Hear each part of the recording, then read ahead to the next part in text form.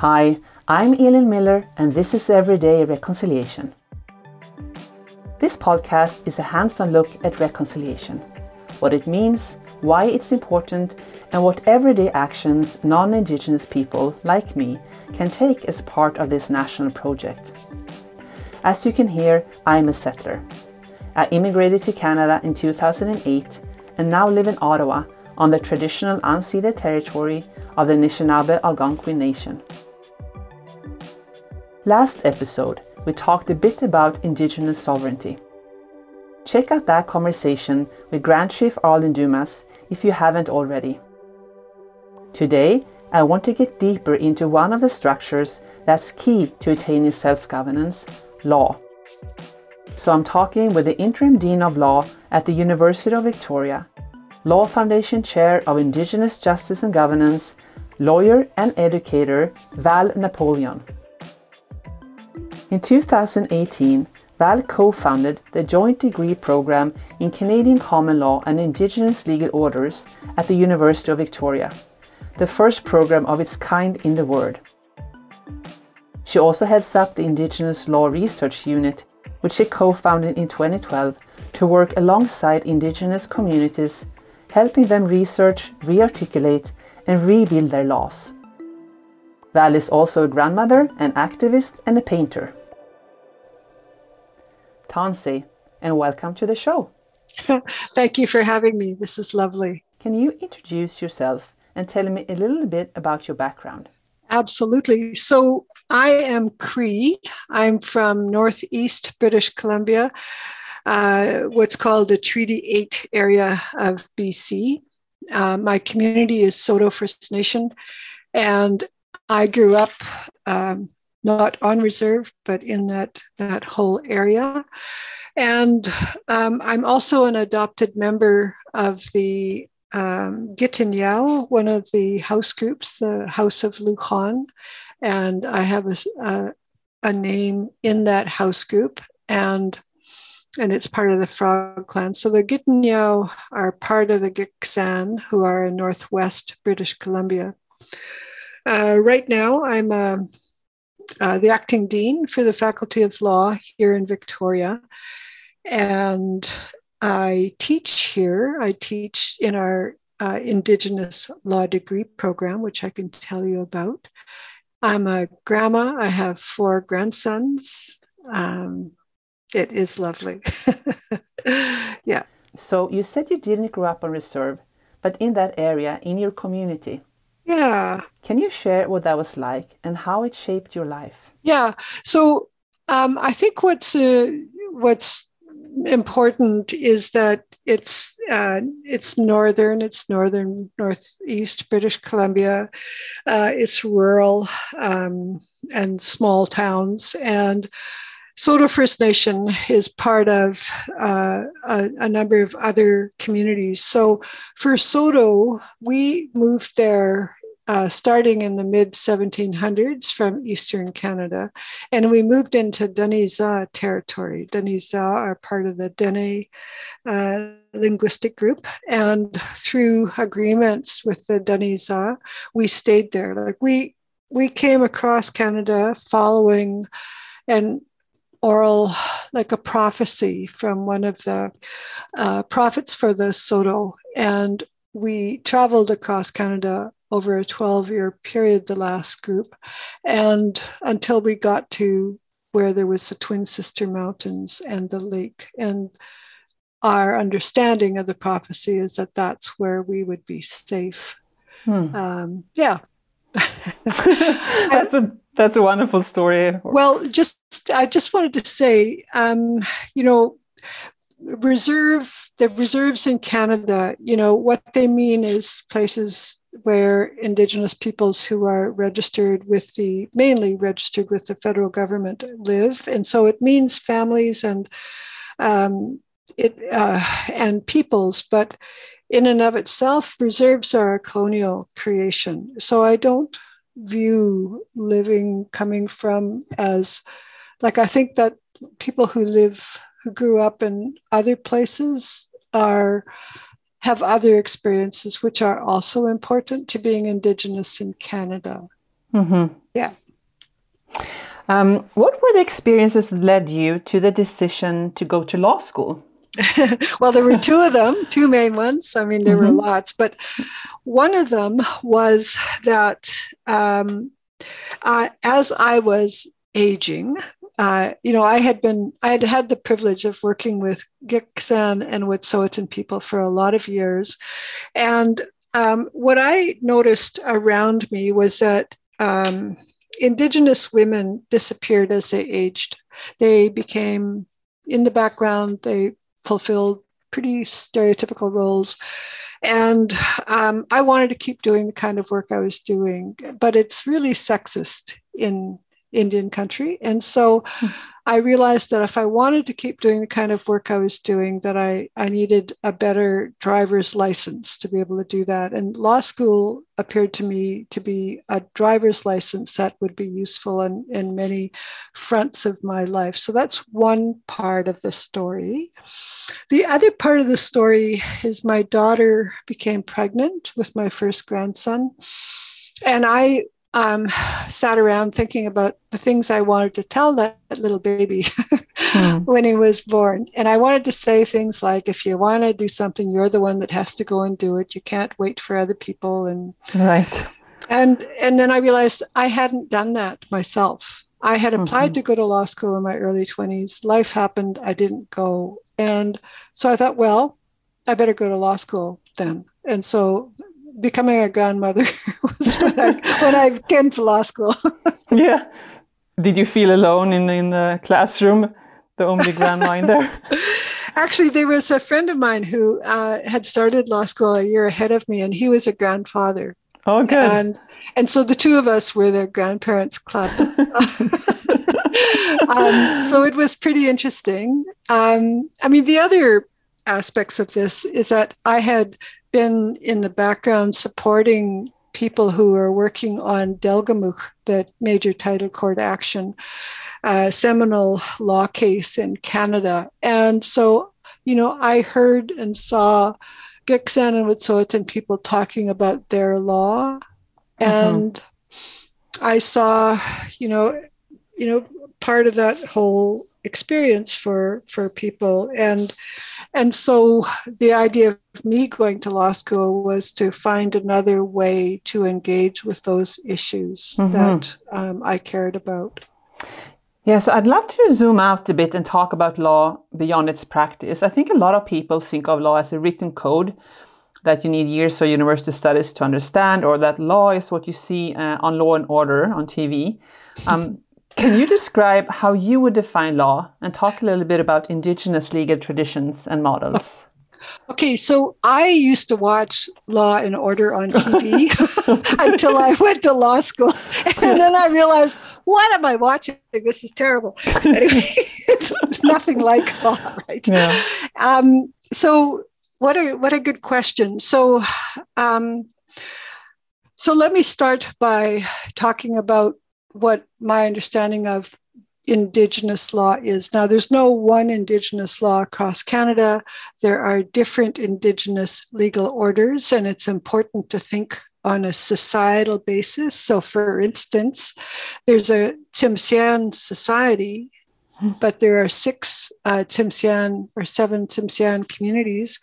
There's a Gitxsan society, and there are 6 Gitxsan communities, and so on. So there are, if we think about linguistic groups and we think about the larger body that comprise a people, that's a legal order basis. So it's not community by community, right? It's a much larger way that people organize themselves in this world. They organize their responsibilities and their relationships to one another through decentralized legal orders. So law ultimately is a human endeavor.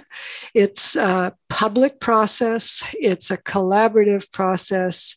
Every legal order has precedent or narratives to draw on, like legal histories from the previous generation to draw on for the to deal with the problems of the present generation. Every legal order has the full scope of the work that law has to do, whether it's helping to solve problems with families or to manage land or to manage water or governance or, all of the business of human life, which can get messy, and so law is intimately connected to our economies. It's also an integral part of governance. We can't govern ourselves without law. And it's what enables a people to be a people, is this overall human endeavor of law, which touches all aspects of our lives. Within that, there are those elements that make law operable. So we have institutions through which law operates. Law doesn't operate outside of human institutions. We have authoritative decision makers. We have obligations. We have rights, and we have guiding legal principles. And as I said earlier, we also have public memory or precedent that we can draw on in order to solve the problem before us. So law itself doesn't provide the answers. It enables people to figure out the answers to particular problems. Now, having said that about Indigenous law, the difference between our law and Canadian law and other state systems of law is that we're non-state. So our institutions are decentralized, whether it's through families or through clans or through lineages like the Gitxsan. And so law operates on a decentralized basis in our societies. And but the work of law, ultimately, like the business of law, it's the same, whether it's for Canada or for Indigenous peoples, but the way it works is very different. So the functioning of it is different, but the work of law, the business of law is the same. So that's a long-winded answer for you. Thank you. Can you provide an example of an application of Gitxsan or other Indigenous law? Absolutely. So if we think of intellectual property, in Canada, intellectual property is, it includes copyright, trademark, patents, and so on, and it's legislated. It's centrally legislated on a federal basis. And the purpose of that law includes protecting the artist or creator and to enable economic transactions around the ownership of certain things that are created in certain ways.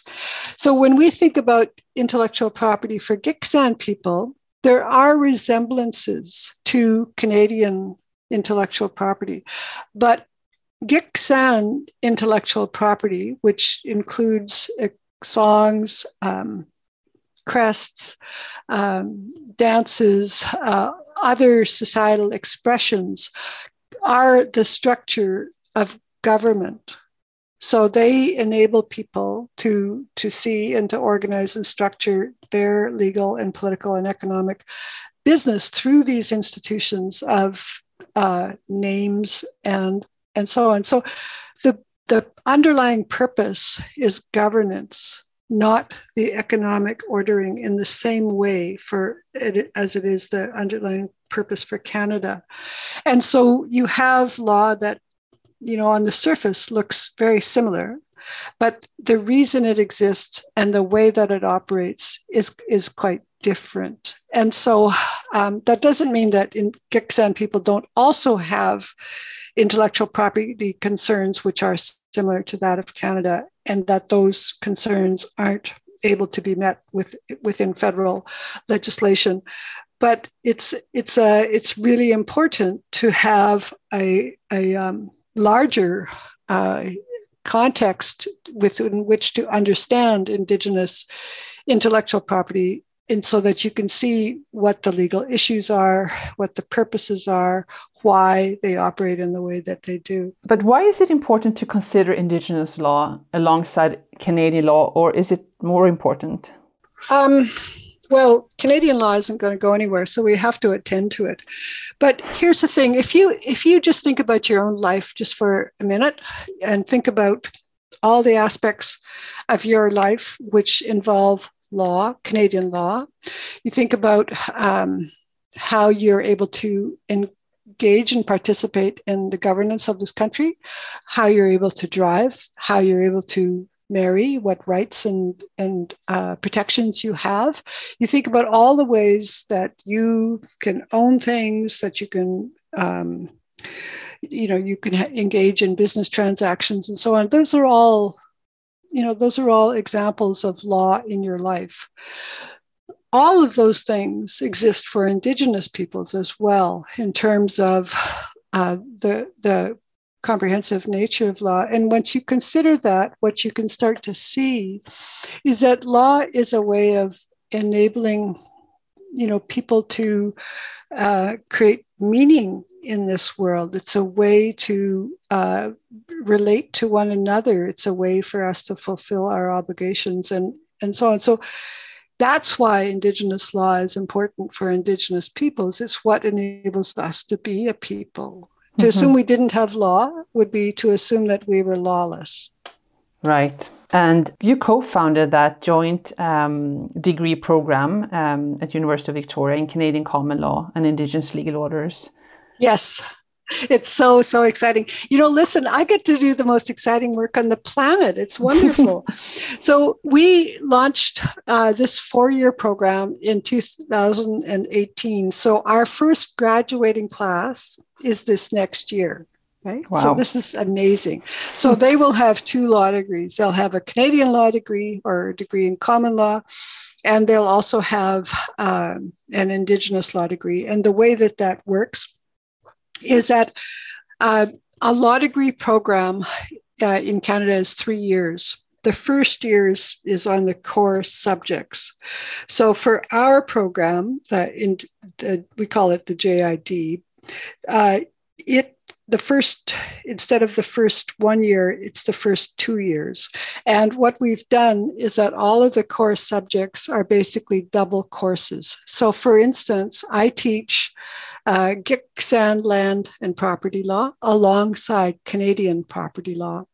My colleague John Burrows teaches Canadian constitutional law alongside Anishinaabeg constitutional law. So each core subject has at least half of the curricula is Indigenous from selected legal orders.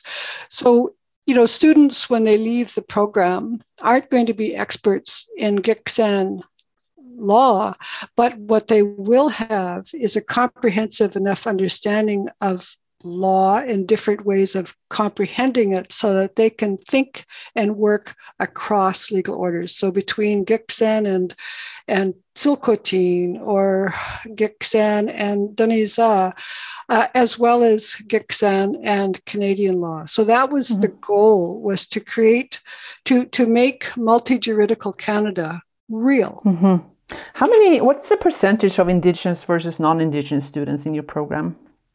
Well, we have a JD program, like a Juris Doctorate program, and we also have the JID, which is it's a JID JD. Yeah. So we have 2 degree programs here at the law school. So in the JID program, it's the majority are Indigenous, but we always wanted to have room for people, non-Indigenous peoples, again, because of our commitment to thinking and working intersocietally. And we also have Indigenous students in the JD program, but it's a lesser number. This next year, one of the things we're exploring is to open up 1 or 2 of our JID courses to more non-Indigenous and Indigenous students from the other program. Yeah, so we're exploring. Yeah. It sounds really exciting. You also co-founded the Indigenous Law Research Unit. Yep. And this program works with Indigenous communities to help them research and re-articulate and rebuild their laws. And why is this essential to reconciliation? So, a few reasons, I think. As I mentioned earlier, the centrality of law to a people being a people. And, that's complicated now because of recent history. And it's not as if there are changes to Indigenous communities and groups as a result of recent history. So for the research unit, the work is about working in partnership with groups or communities around questions that they've identified as being important for them. And so, for instance, communities will say, we want to look at our law insofar as how it relates to human rights. So we're a project of looking at Indigenous human rights from an Indigenous legal perspective, not from a Canadian or international perspective. So what are Indigenous concepts of dignity and inclusion and fairness and so on? So that's, but also communities will have questions about land or water or anything else, and or child welfare. And so we work with them. And basically what the work is, we have several different methodologies, but we draw on the oral histories or the narratives that they have, and we work with the community to analyze those around the question that they have. And then we pull together all of those narrative analyses and we synthesize them into a report on that area of law. And then communities or groups can use them, and they do use them to draft agreements with the Crown or to build a particular kind of program for their community or to develop environmental assessment processes. Like there's a range of different kinds of things that communities do with those reports. What we also find is that once communities complete one initiative, so for instance, we've been working with the Secwepemc folks in the interior of British Columbia, and we finished a massive land project with them, and we have a report, which is on our website, by the way, if anybody wants to look at it. And then they said, well, we want to keep working. And so then the next project is on citizenship. And so have been working with them on, Secwepemc laws regarding citizenship and governance. So how do people belong, right? So that's what's going on now. Yeah. So this is really integral to sovereignty and nation building. Yeah. So what's really important is that people realize that there is no intact Indigenous legal order ready to spring to life anywhere in the world. The law has to be rebuilt. There has to be transparency in how it's done. There has to be rigor, critical perspectives, not be afraid to ask the hard questions, and don't romanticize it. Law has to do the hard work of law, which is in messy human problems. And so if law is not capable of enabling people to sort that out, then it will fall by the wayside. So it's a little bit about decolonizing concepts. You talked earlier about human rights, but that's not an Indigenous concept. So it is. Yes, it is. Hey, okay. Absolutely, it is. If you, perhaps the language of, but not in a sense of the sort of the human rights, the UN human rights. No. Let me just explain that. There are definitely Indigenous human rights within Indigenous legal orders. There are rights of individuals and rights of collectivities and obligations that people have to uphold and to protect the safety and so on of one another in the legal orders. So that's a central part of Indigenous law. But what's different is that national and international human rights instruments are connect the individual with a centralized authority capable of acting on their behalf. That's the theory of it, right? So it's an individual relationship with the federal government, for instance. Giksan human rights is an individual has rights, but their responsibility to act on them is horizontal, not hierarchical. So it's how they're organized. The clans, the houses are responsible to act on those rights. So is it more a collective right? No, it's an individual right. Okay. So this is the thing. There's a myth that there are no individual rights within Indigenous community. There are individual rights and there are collective rights, and there are there's individual and collective liabilities and obligations. Yeah, that existed way before contact. Oh, absolutely, and they still exist. Yeah. When you look towards the future and consider the legal systems in this country, what do you think are the most pressing challenges? I think that to take Indigenous law seriously as law, and if Indigenous law is not articulated like substantively and procedurally and so on, and with Indigenous institutions, that the terms of reference is Canadian law, and it'll be another erasure of Indigenous law. So that's one thing. But the other thing is that the biggest challenges I see are fundamentalism and essentialism of Indigenous law and of Indigenous peoples, where, and what that looks like is people telling each other what Indigenous law is, or assuming they know what the outcome of what Indigenous law would be without the actual application and engagement of that law as a systematic reasoning process.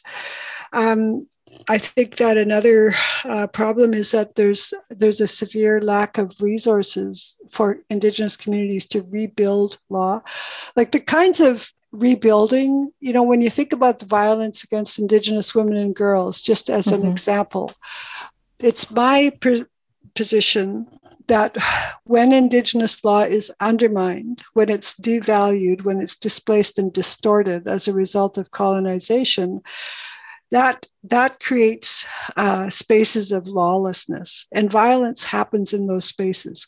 You couple that with the failure of Canadian law to protect Indigenous women and girls and Indigenous peoples generally, that exacerbates those spaces of lawlessness within which violence happens. And so if we're going to do anything about violence against Indigenous women and girls, we need to rebuild Indigenous law. We need to rebuild lawful communities where the aspirations of safety is a part of governance, so that governance for Indigenous peoples is about addressing sexism, and it's about addressing internal oppressions and human rights violations. So another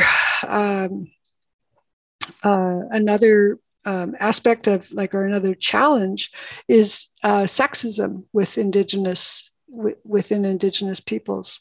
So, romanticism, lack of resources, treating law as just declarations or treating it as philosophy as opposed to as a legitimate way for people to engage in their world and to manage complicated aspects of their lives. Anything that takes away from Indigenous peoples being lawful in the fullest sense of the word, those are challenges. And those are big challenges. Are you optimistic about them being overcome? We've been working with Indigenous communities and on these questions and articulating Indigenous law since 2012. It's work that's doable. It's work that is absolutely a part of rebuilding our citizenry. Like when people relearn, reclaim reclaim the language of their law and reclaim the ways of being responsible in our laws.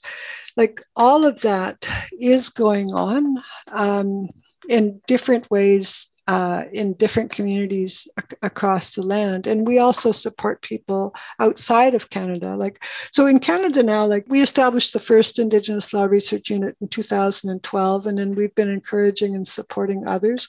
So there's the Wekotowin Law and Governance Lodge, which is now established at the University of Alberta, and you can talk to Dr. Hadley Friedland about that initiative and the work that they're doing. There's also an Indigenous Legal Orders Center at Windsor, and there's another research center at North Bay. So there are now 4 in Canada. And then we encouraged, Sami and Maori and Aborigine, like other peoples to take up this work as well. So you're collaborating with them in we support efforts? We provide training and support people to take it up. We have been offering Indigenous legal methodologies courses every year here.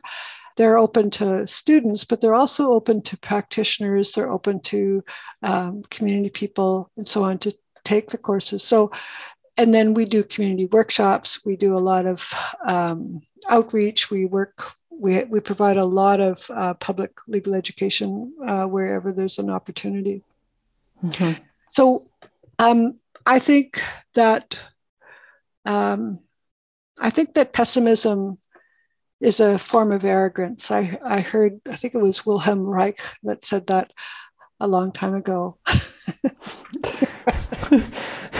And I'm really pleased that there are so many more conversations. Like last week, I was at the Canadian Institute for the Administration of Justice, and the focus was Indigenous law and justice. And so there were judges and lawyers and like 600 people coming together to take up and to ask these questions. I'm encouraged by some of the judiciary judges who are looking at how to draw on Indigenous law as a source of reasoning to solve problems, as opposed to looking at Indigenous law as a thing where, as evidence or as fact, but to instead understand it as processes, as legalities, as resources for thinking. Do you see judges using Indigenous legal reasoning in their? Yeah, they're starting to. In their decisions? Okay. They're starting to. So you can look at the decisions, for instance, of Sebastian Gramond, who's with the Federal Court, the Trial Division, for example. And so, he's very respectful, but when there's an issue involving Indigenous peoples or there's an Indigenous issue before him, he, and there are others too who are starting to do this, are looking at what are the other resources? What are the Indigenous legal perspectives on this problem? And so he's not saying that he understands or is, acting in as a Indigenous legal practitioner. But what he is saying is that, okay, here are some resources that I can draw on. Here are some principles that can be applied to this problem. That's fantastic. So the Canadian law system can learn from the Indigenous. Yeah. Our students, when they go out into the world of legal practice, they're going to be articling and so on. The law firms and judges and other legal institutions, I hope, will be open enough to be able to appreciate the knowledge and the skills that the students are going to be able to bring that they've never had before. So they can help infuse the legal teachings into Canadian law. Well, yeah, it's not, that's not the overall goal. The goal is to create spaces for Indigenous law on its own terms, with its Mm-hmm. own integrity. Mm-hmm. But if Indigenous peoples want to draw on it through existing legal processes like the judiciary, or if they want to look at creating other processes, other institutions, they have some resources to do that. So they can find a way forward in Canada to be able to do that. Mm-hmm. In addition to help with the nation building, they can help increase understanding.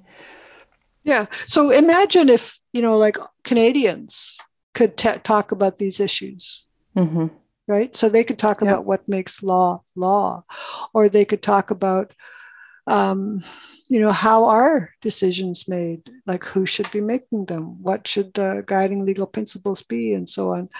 What precedents should they be able to draw? And like these are like when we're working with Indigenous communities through the Indigenous Law Research Unit, or we're working with Indigenous communities for our field schools or anything else like that. Those are the kinds of questions that we're engaging Indigenous peoples in. Like those are the conversations. But wouldn't it be wonderful if it wasn't just Indigenous communities, but it was all Canadians? Because that would be a way to democratize law. Absolutely, that would be fantastic. Okay, so you're optimistic then? I am optimistic because the work is going on. It's hard. There's no shortcuts. It takes as much hard work for Indigenous law as it does with any other system of law. Here we have an Indigenous law degree program, the first and only one of its kind in the world. That's pretty stunning. Yeah, it is. It's really stunning. I was very, very taken by the point you made about missing and murdered Indigenous women and girls, and how, I guess, the destruction of Indigenous legal orders created a vacuum that Canada hasn't filled. That was a very strong point for me of the need to recreate Indigenous legal orders. Yeah. So that's not to say that sexism hasn't been an issue for Indigenous peoples historically. It's an issue everywhere. It's an issue. It is. It's an issue everywhere. And we have oral histories to show that if we don't pay attention to what gives rise to sexualized violence, then the most vulnerable will suffer. And so we have oral histories which show that this has always been important. It's why we need law. It's because we need to take care of these kinds of things. Mm-hmm. That's really interesting.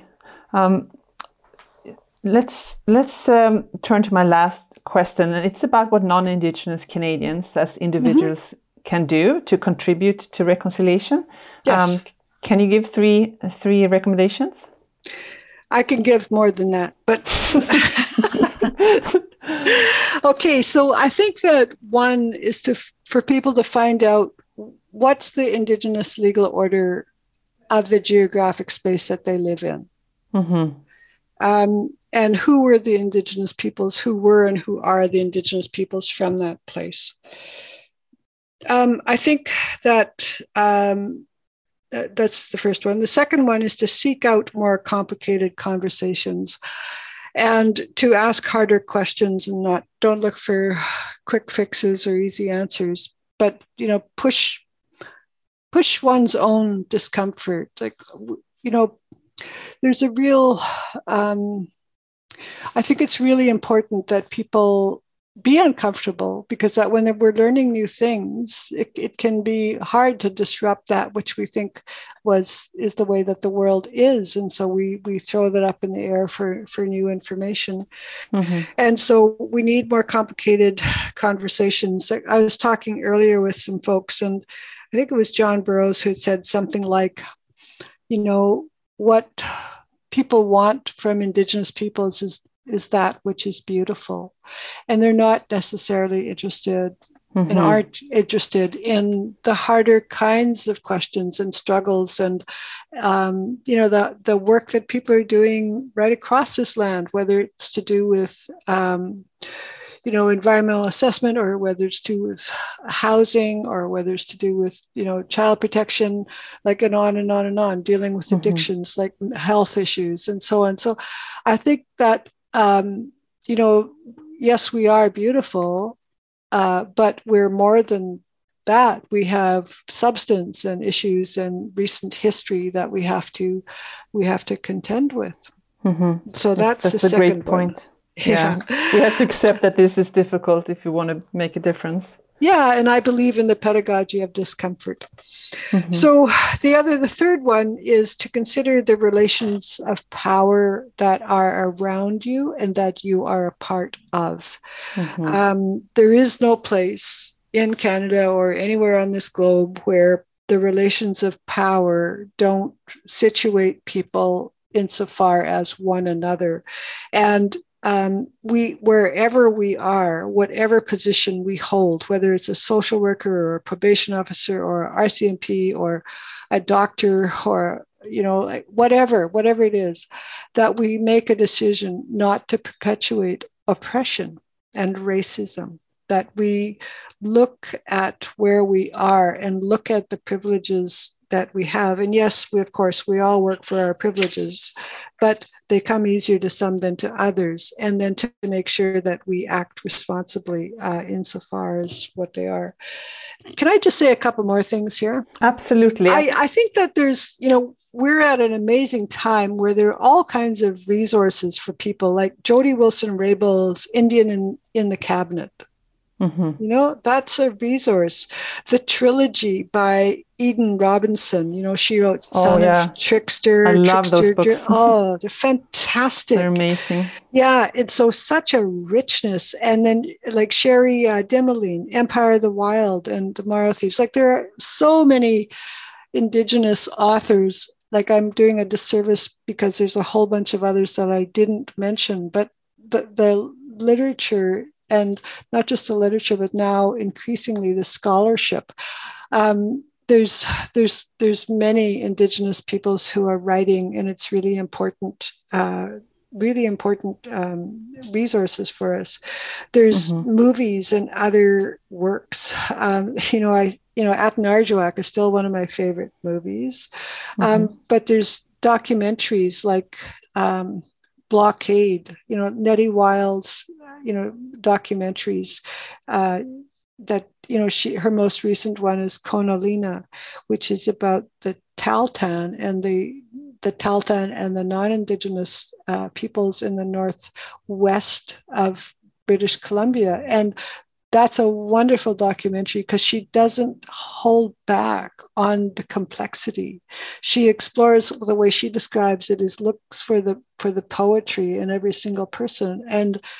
And so what we can see then with all the characters who are part of this documentary is the fullness and richness. And that's what we can disagree with each other about, but we can't conflate each other to one-dimensional. We have to understand, the fullness of ourselves. And of course, there's many other Indigenous movies and resources too. But I just think you think of what's available now as opposed to 30 years ago. Mm-hmm. It's vast. We're so lucky to have all of this. Yeah, we're lucky to have your new law program in the research unit. It's amazing. It's amazing work. It is amazing work, and I'm privileged to be able to do it along with my wonderful colleagues that are here. Okay, thank you so much. This has been a very interesting conversation. Well, thank you. Take care. Thank you. I'm so grateful to Val Napoleon for joining us today. She's helped me better understand the complexity and richness of legal traditions across Turtle Island and all the work that needs to be done in resourcing and building understanding around Indigenous legal models. Val specifically recommends that everyone learns about the Indigenous legal order of the geographic space that they live in. Who were and who are the Indigenous peoples where you live? She also reminds us to seek out more complicated conversations and to ask hard questions. I find myself thinking about that a lot as I speak with all the fascinating people we've had on the podcast. She's right that there are no quick fixes or easy answers, and we do need to get more comfortable with our own discomfort. My own ideas and preconceptions are being challenged all the time, thanks to so many of our guests. I also loved Val's point about power. There is no place in Canada or anywhere on this globe where the relations of power don't have an effect on each of us. We need to think about the way we relate to each other, and we need to make the decision not to perpetuate oppression and racism. We must look at where we are and look at the privileges that we have. Let's all make that decision. Thanks to all of you for joining me for this episode of Everyday Reconciliation. Until next time. Everyday Reconciliation is brought to you by Rio Tinto and Canada 2020. The show is edited by Aaron Reynolds and produced by me, Elin Miller, along with Carolyn Smith and Aisha Jarrah. The artwork was designed by Sylvie Leveillé, and the music was produced by Marius Miller.